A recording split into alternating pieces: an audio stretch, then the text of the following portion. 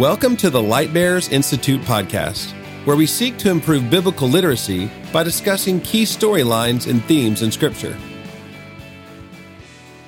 Hi, welcome to another Lightbearers podcast. We're excited to have you here listening with us. We are going to be talking through the book of Revelation today. It's actually our final podcast over Biblical Survey. My name is Tori Fancher, and I'm here with Kevin McCollum. Kevin, why don't you introduce yourself and explain more about your connection with Lightbearers? Yeah, thanks, Tori. It's great to be here. So, Kevin McCollum, I've been with Lightbearers 13 years and serve as executive director. It's my joy to do that, and excited about talking Scripture. This institute is a class that we do with our college students once a week in our different campuses. We focus a year on biblical overview, as we have been this year, and then next year we'll focus in on a systematic and biblical theology. So it's a Christian doctrine and practice year for the student. So yeah, love doing that, and I love these podcasts and bringing in different teachers. And apparently when we looked for volunteers for Revelation, I must have missed that day because you and I are the lone people standing in the last book here, the one most people avoid. So exactly. Yeah. We used to travel with another ministry that we would go to Christian high schools across the states. And it seemed like every time we opened up discussion on just an open-ended discussion, Revelation almost always got brought up. Students were very curious about it. And I feel like that is pretty standard across the board, that most people want to know about Revelation, but the majority of teachers aren't comfortable teaching on Revelation. So it's a very intimidating book, it seems like. I mean, why do you think that is? Well, I think that partly it's confusing because we say it's confusing, right? So there's a culture of just avoiding it because they know a lot of smart people that say they don't understand it. Another reason, though, I think is because it's an apocalyptic writing. We don't have a lot of writing in sort of modern Western society that we flock to that's apocalyptic. We don't mind watching an apocalyptic movie. And just to be clear, like apocalyptic simply just means the end of the world, complete and total end of the world that we live in. So we'll watch a movie that's apocalyptic, and yet to read this apocalyptic writing is a little challenging. I think a lot of people just don't know how to deal with it as a genre, and so they walk away from it, especially when they know it's the Bible. This isn't a fictitious story. A fiction apocalyptic writing might be exciting, but we're talking about the real end of the real world that we live in. It certainly can be intimidating. I think people get intimidated too because their exposure often to Revelation are giant wall charts, and people with all kinds of views on how they figured out that it's all coming to an end. And so people are intimidated. They think only smart people can deal with Revelation, or they take the opposite approach. And I remember, it was popular to say your end times view was pan-millennialism. It's all going to pan out in the end, so it doesn't really matter anyway. So why give it a shot? So that intimidates people. So that's another reason. And I think by design, it's mysterious. We're not supposed to know it all. We can't understand everything about this book. And so because we can't put everything in a nice, neat and tidy box, or because things are confusing or they take a little extra effort to understand, to do some research, we just tend to avoid it by nature and go to some of the books that we're more comfortable with. So for those of us who aren't avoiding studying Revelation, I know we talk to our students about context being super important, and more often than not, speakers, when they come and teach at Institute, they start out with a background of that particular book. What about the context or the background of Revelation? Can you explain a little bit more about what's going on during that time that the book was written? Yeah, so we're in the early church, and we're under Roman rule, as the entire New Testament would have been written under Roman rule. We know from the early church historians or the early church fathers, particularly Irenaeus, that the Apostle John wrote this while Domitian was emperor of Rome, and that was actually in the latter parts of his reign. So probably around AD 95, 96. So Domitian wasn't known to be a particularly good ruler of Rome. Even Roman citizens didn't like the era under Domitian. He was definitely an ego trip. He was paranoid. He wanted absolute control. And the church actually suffered quite a bit under Domitian. Now, there's debate on how much, but for sure, any group that was a minority would have been under some difficulties under Domitian. And anyone who not willing to acknowledge him as supreme ruler, even from an eternal standpoint, bow the knee, if you will, to Domitian, suffered a lot of consequences. So the church itself would have, this letter would have been written in that, and the church itself would have struggled in terms of being unfriendly with the Roman emperor. And to keep in perspective, Nero certainly greatly persecuted the church, and Nero had been dead less than 20 years at the writing of the book of Revelation. So the context would have been one of a lot of resistance from the Roman Empire. Well, and I mean, you were talking Nero, he had been dead less than 20 years. I'm sure Christians during that time are still suffering from trauma or memory of people who had died or were martyred underneath his reign. And then you enter with this new emperor who, like you said, is a little paranoid and is carrying on that reign of terror or reign of persecution against the Christians. Yeah, that's exactly right. I think it's a great point. You really realize the early church at this point is still just a large family. Mm-hmm. I mean, it's extended to a lot of provinces, and a lot of members have been added to that family, but it's still a smaller group, and a lot of them would have been known by one another. So you would have not been able to go to very many places where Christendom was in place in the house churches and not find people that had a relative that was persecuted or potentially martyred. So. And I know you mentioned earlier that people are quick to jump to end times when studying Revelation, but based on the setting you just explained, are there any other themes or does that setting influence the themes within Revelation as far as setting up what the book talks about?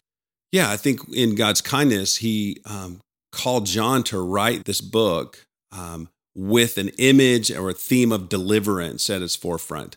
So if you and I are living under the reign of Domitian, if we had relatives that died or had told stories of living under Nero, certainly we would be looking for a deliverer from suffering. We would also be looking for deliverance from that oppressive dictator that we were under. And so there are those themes that would have come out to the early church and been such a joy and a blessing and a hope and an encouragement.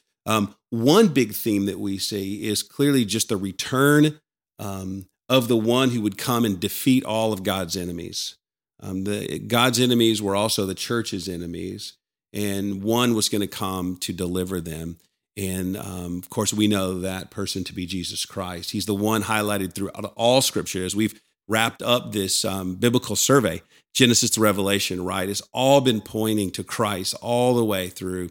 And here we have this final return of the one we've been looking for to be the ultimate deliverer. So that's a huge theme. And he's going to come and he's going to crush his adversaries, as Psalm 2 tells us, like an iron rod crushing a piece of pottery. And Revelation highlights that. A big passage on that is in Revelation 19, where we see Christ returning on a white horse. His name is Faithful and True.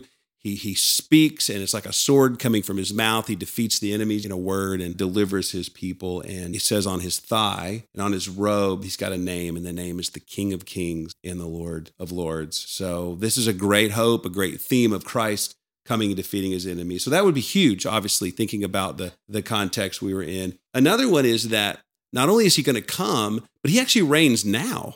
That the God of the universe is sovereign and he reigns now, and there's nothing happening in their lives or ours today that he doesn't have a grasp on. So they don't have to live wondering if God's forgotten them or wondering if Domitian really is the final emperor as he thought he might be. That he, being an ego trip, as I said earlier, is really himself just a statue that will fall one of these days, as all the statues before him. And so Christ, as he leads the Apostle John to write Revelation, highlights continually the sovereignty of God. We see that he has sovereignty over the church, he has sovereignty over nations, their rulers, over all spiritual forces, even sovereignty over time and authority over time. And these are huge in the book of Revelation. And again, think about that. If you're under Roman rule and you're dealing with all this persecution, to know, number one, that he's coming back, Christ is going to return. But number two, that he's actually in control now, that God sovereignly commands the universe. That's a huge comfort. And I can see that being a huge comfort for people today. I know mental health issues are on the rise. We're doing a study right now on this upcoming generation and how that is a huge struggle with them of seeing suffering in the world and taking that on themselves. So I can see this hope in the sovereignty of God being a huge blessing to the people that would read Revelation or study Revelation. So maybe as people are studying it for the first time, what would be some advice you could give to them as they dive into the book? Yeah, I would say anytime we approach the scripture, first and foremost, you should just ask the Holy Spirit to give you wisdom as we read it. Certainly, he needs to illuminate the text for us, help us understand so that we address it appropriately. And so that would be the first thing. I think particularly for Revelation, I think you should read it in big chunks. I don't recommend that you kind of read Revelation sort of a few verses at a time and ponder those verses. I think it's better to take Revelation in bigger sections. I think it begins to make more sense. You don't get so caught up in how many eyes did that beast have and how many wings and what does that really exactly mean? You're able to zoom out a little bit and understand it. I think another is that Revelation has a lot going on, several genres at the same time. And so we mentioned that apocalyptic writing for sure.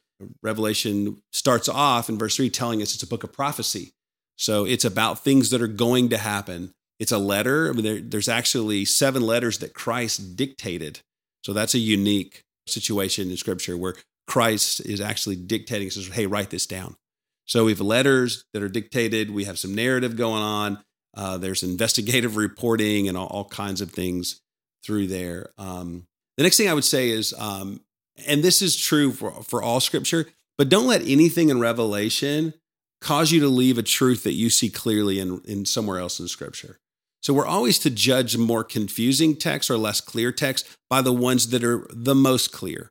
So don't find anything in Revelation and go, oh man, my whole view on the Trinity is absolutely different and I was wrong because of this, or my whole view on salvation has just changed.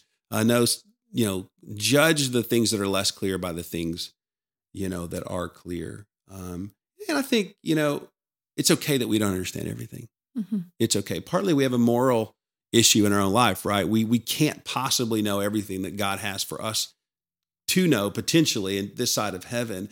And there are things that have not yet played out. Mm-hmm. Revelation is not all before us now. And so there are things that will make sense some other day that isn't today. And that's just okay. You just embrace that and understand that that's fine. And I think that goes back to the mystery of God and the awe and reverence that we get to approach him with, knowing that we can't know everything this side of heaven. Yeah, that's right. And there's comfort in that, right? Exactly. It's comfort that we don't know everything, and yet he's still sovereign. He's good. He's kind. We can rest in that. And in reading it for the first time or the thousandth time, it's comforting to know that God has everything in control and that he is returning for his people. Exactly. Typically, whenever Institute speakers come and talk with the students, more often than not, we start with a background and then we move into an outline, whether that's explaining the structure at the very beginning or jumping right into that first part of the outline. So with Revelation, is there any structure? Is it more of a free-flowing set of visions that John is having as he's writing this down? Yeah, I think we see structure. I think everything God does is orderly, even if it's hard for us to see the order, right? But there's order there. I think because it's a complicated book, you could come up with a lot of complicated structures. I tend to think a simple structure Revelation makes the book simpler to understand. So the way I see it really would be 4 sections. I think in chapter 1, John sets up the book well to kind of give us an idea. One, it's a revelation. It comes from Christ. There's an angel. I have visions here, those types of things. So I would say chapter 1, we would call the introduction. I think chapter 2 and 3 are distinctly different as well. They're letters to the 7 churches that were the major churches in the day. And those would make up another section. And I think we could see those as things that are. So things that exist now. So you have an introduction, You have chapter 1, chapter 2 and 3 would be the things that are. And we partly say that because in chapter 4, we transition to things that are to come. And that would be chapter 4 till Revelation 22, verse 5. So those are things that, at least at the time of the writing, had not played out. So those are futuristic things. And there's debate on whether they've all played out or part of played out or whatever now. But at least in the writing, there are things to come. And then in chapter 22, 6 to the end, verse 21, really John wraps it up with an epilogue. So simple structure. Chapter 1 would be an introduction. Chapter 2 and 3 would be things that are. Chapter 4 through 22:5 would be things to come. And then chapter 22, 6 to things that are to come. Pretty simple. Gotcha. And if someone is studying Revelation for the first time, they now have the structure of introduction, things that are to come, and then the epilogue. Are there any key passages that the reader should be focusing on, or that they can have these markers within the book that they can really spend some time in? Yeah, I think if I were doing a quick, how do you kind of do a simple overview of Revelation, and maybe in an evening, you just want to read a few passages. I think that, you read the very beginning of chapter 1, kind of the first 3 verses, so you know what's going on. I think you dive into the letters starting at chapter 2, so chapter 2 and 3. Might say the letter to the church at Ephesus could be a good one just to kind of dive into. It's the first one. You get some great insight into what was going on at Ephesus, and by extension, it's convicting to our heart because we see what's going on in our own heart, in a sense, where these letters are to us as well. So even like in to the church at Ephesus, Ephesians 2, he says, I know your works, your toil, your patient endurance. You can't bear with those who are evil. So he gives us this commendation, like you're being faithful. Good job being faithful. You're bearing up. You're patient for my name. All these things. But he says, I have this against you. You've abandoned the love you had at first. So there was something missing in their affection for Christ, even though they had a good understanding of who he was. We've talked, at staff retreat a few weeks ago about being lulled to sleep with our doctrine. So doctrine is good. It's rich. It's necessary. We talk about it all the time. This is a year we're going to hit doctrine for the entire year. We'll have podcasts on doctrine. It absolutely is important. It's essential. You can't really serve Christ without appropriate doctrine, but you can walk away from your first love. And so here the church at Ephesus was dealing with that. They were defending the faith. They were being correcting people theologically for being out of line, but there was something about their love for Jesus that had waned. And so he was calling them back to that affection at first. So for example, there's a letter that was written to a church that we could look at and say, wow, that's rich. That's rich for me. And there's 7 of those. So that would be good. It would be worth your time to read them all. If you don't, pick a couple of those and really sort of dig in. I think in the middle, this kind of chapter 4 to the beginning of chapter 22, maybe thinking more of some of the themes that are there.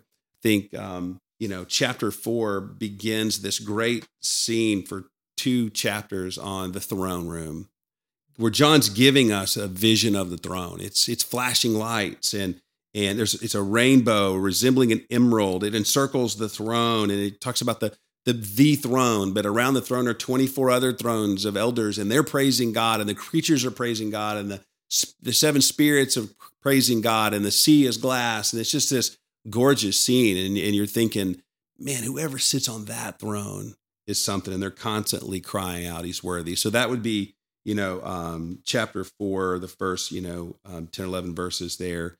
And then maybe something in the judgments, kind of the middle, kind of starting with chapter 6. There's some real heavy stuff there, where God's judging the nations, and it just plays out chapter after chapter, verse after verse, and it can be a little bit frightening and heavy, but I would definitely not avoid it. Chapter 11, verse 18. Gives us sort of an idea of what is happening in the judgments. And basically the time has come. He says in verse 18, chapter 11, that the nations are angry and his wrath has come against them. The time has come for judging the dead and for rewarding the servants, the prophets, the saints. And he goes on. So there's something, as we read that middle section of Revelation, we're supposed to see it's final. The time has come. The things we've been warned about throughout the Old Testament, the things that we were warned about by Christ himself and by the apostles, that the day is coming. And we just see in there, it's over. Man, when it's over, it is over. There is no escaping. There will be judgment upon the earth. And it's hard judgment. Chapter 6, we see that the kings and princes and generals and all of these world leaders are hiding in a cave, and all they want is for the mountain to fall on them. They want to escape the judgment. It's a tough judgment, but the judgment's real. So some sense of understanding in there to know, to kind of skim through those judgments, again, in a quick overview, but maybe dive in on one or two and just to see that they're full and final. So you have the throne room, in chapter 4 and 5, you have all these, the judgments. But man, you can't go through Revelation without understanding the Lamb. Chapter 5, we have this scene where there's a scroll that's sealed up and no one's worthy, and John weeps, and it seems like all is hopeless. And yet here comes the Lamb, the one worthy. And then you have this great section of worthy is the Lamb to receive praise and honor. And you see how all the heavenly circle around the worthiness of this one. So I think that would be something that would be important for us to spend time on and really kind of understand. And then understand in the end that it's over, the world is judged, and the earth will be no more, but there's a new city coming. There's a new heavens and a new earth. And you see that later in 20 and 21. And I think that would be important too. And of course, as we see the end play out, how this book ends, there's great encouragement and just to know that no matter what we think, no matter if we think it's fast or slow, that there is a time coming. Revelation 22, verse 12, I'm coming soon. I'm bringing recompense with me. I'm going to repay everyone for what he's done. I'm the Alpha, the Omega, the first, the last, the beginning of the end. Blessed are those who wash their robes so that they may have the right to the tree of life, that they may enter the city of gate. And he says outside the gates are people that are suffering. They're the ones who were judged not worthy to enter into the city. Yeah, with that last verse you read where it's talking about, behold, I am coming soon.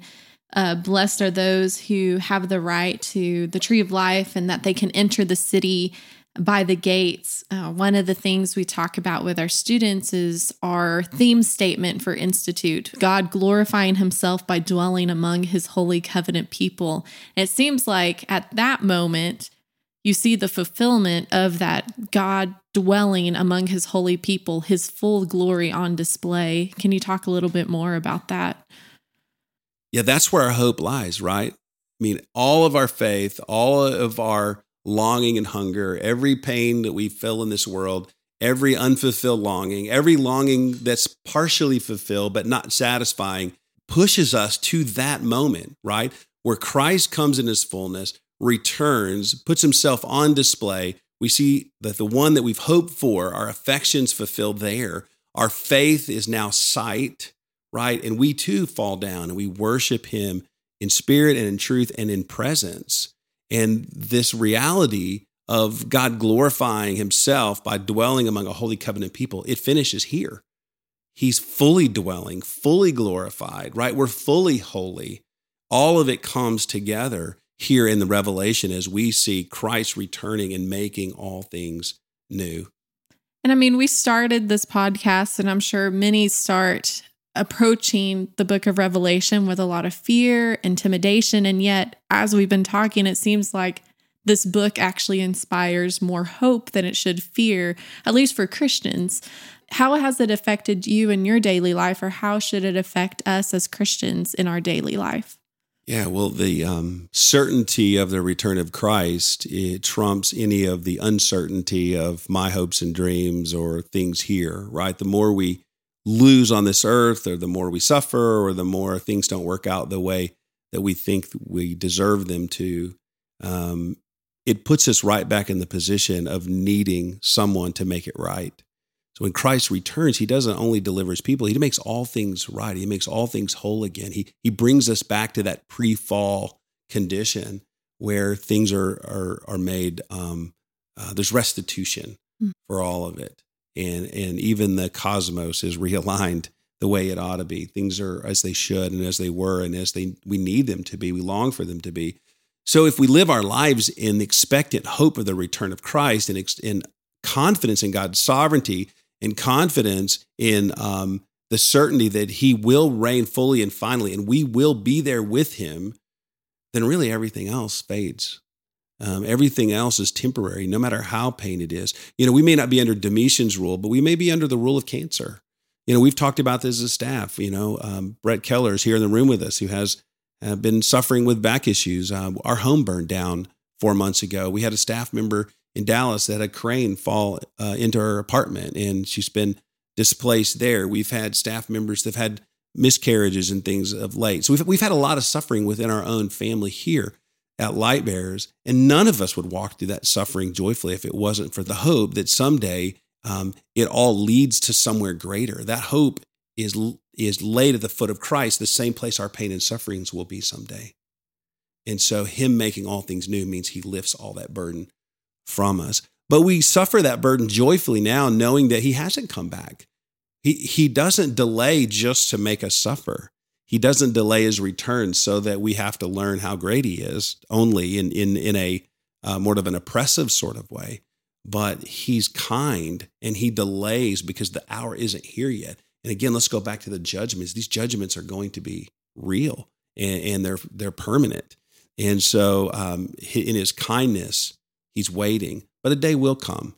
And so how does it affect me in my own life? That hope rises up within me when I recognize that I'm being fit for something, for a day to come, that Christ is sovereign and he rules and reigns. And it also calls me to have this heaviness of the reality that judgment is to come as well. And if you know Christ, if you're his, if you've repented and you've turned to Christ, then that judgment has fallen upon Christ's head already on your behalf. That's a glorious day. That's a glorious day of reunion and resurrection and celebration and being ushered into the heavenlies with him. You have a seat at that banquet, right? But if you don't, then you too will be like the kings in the cave, wishing at least the mountain would fall. And that's heavy, but that judgment will fall. And if it doesn't fall upon Christ's head on your behalf, it falls upon you. And so that's a heavy message of Revelation. I think it's another reason people avoid it, because we have to deal with this person, Christ. If he's coming back, if he's sovereign, if he's laid out the path to him clearly, and yet we're fallen, we sin, we can't earn a spot, beside him in that throne room, then we have to deal with him. And the only way to deal with him is to surrender, repent, believe, and follow him. And if we're unwilling to do that, Revelation is a frightful book. No, for sure. If it's heavy because you don't know Christ, there's a great invitation in Revelation, just in God's grace, as he wraps up the book. This is what we read. The Spirit and the bride say, come. There's an invitation for all, right? And let him who hears say, come. Whoever is thirsty, let him come. Whoever wishes, let him take the free gift of the water of life. So there's this great invitation for those who will be judged in the end to come now. If you're thirsty, come. If you hope, come.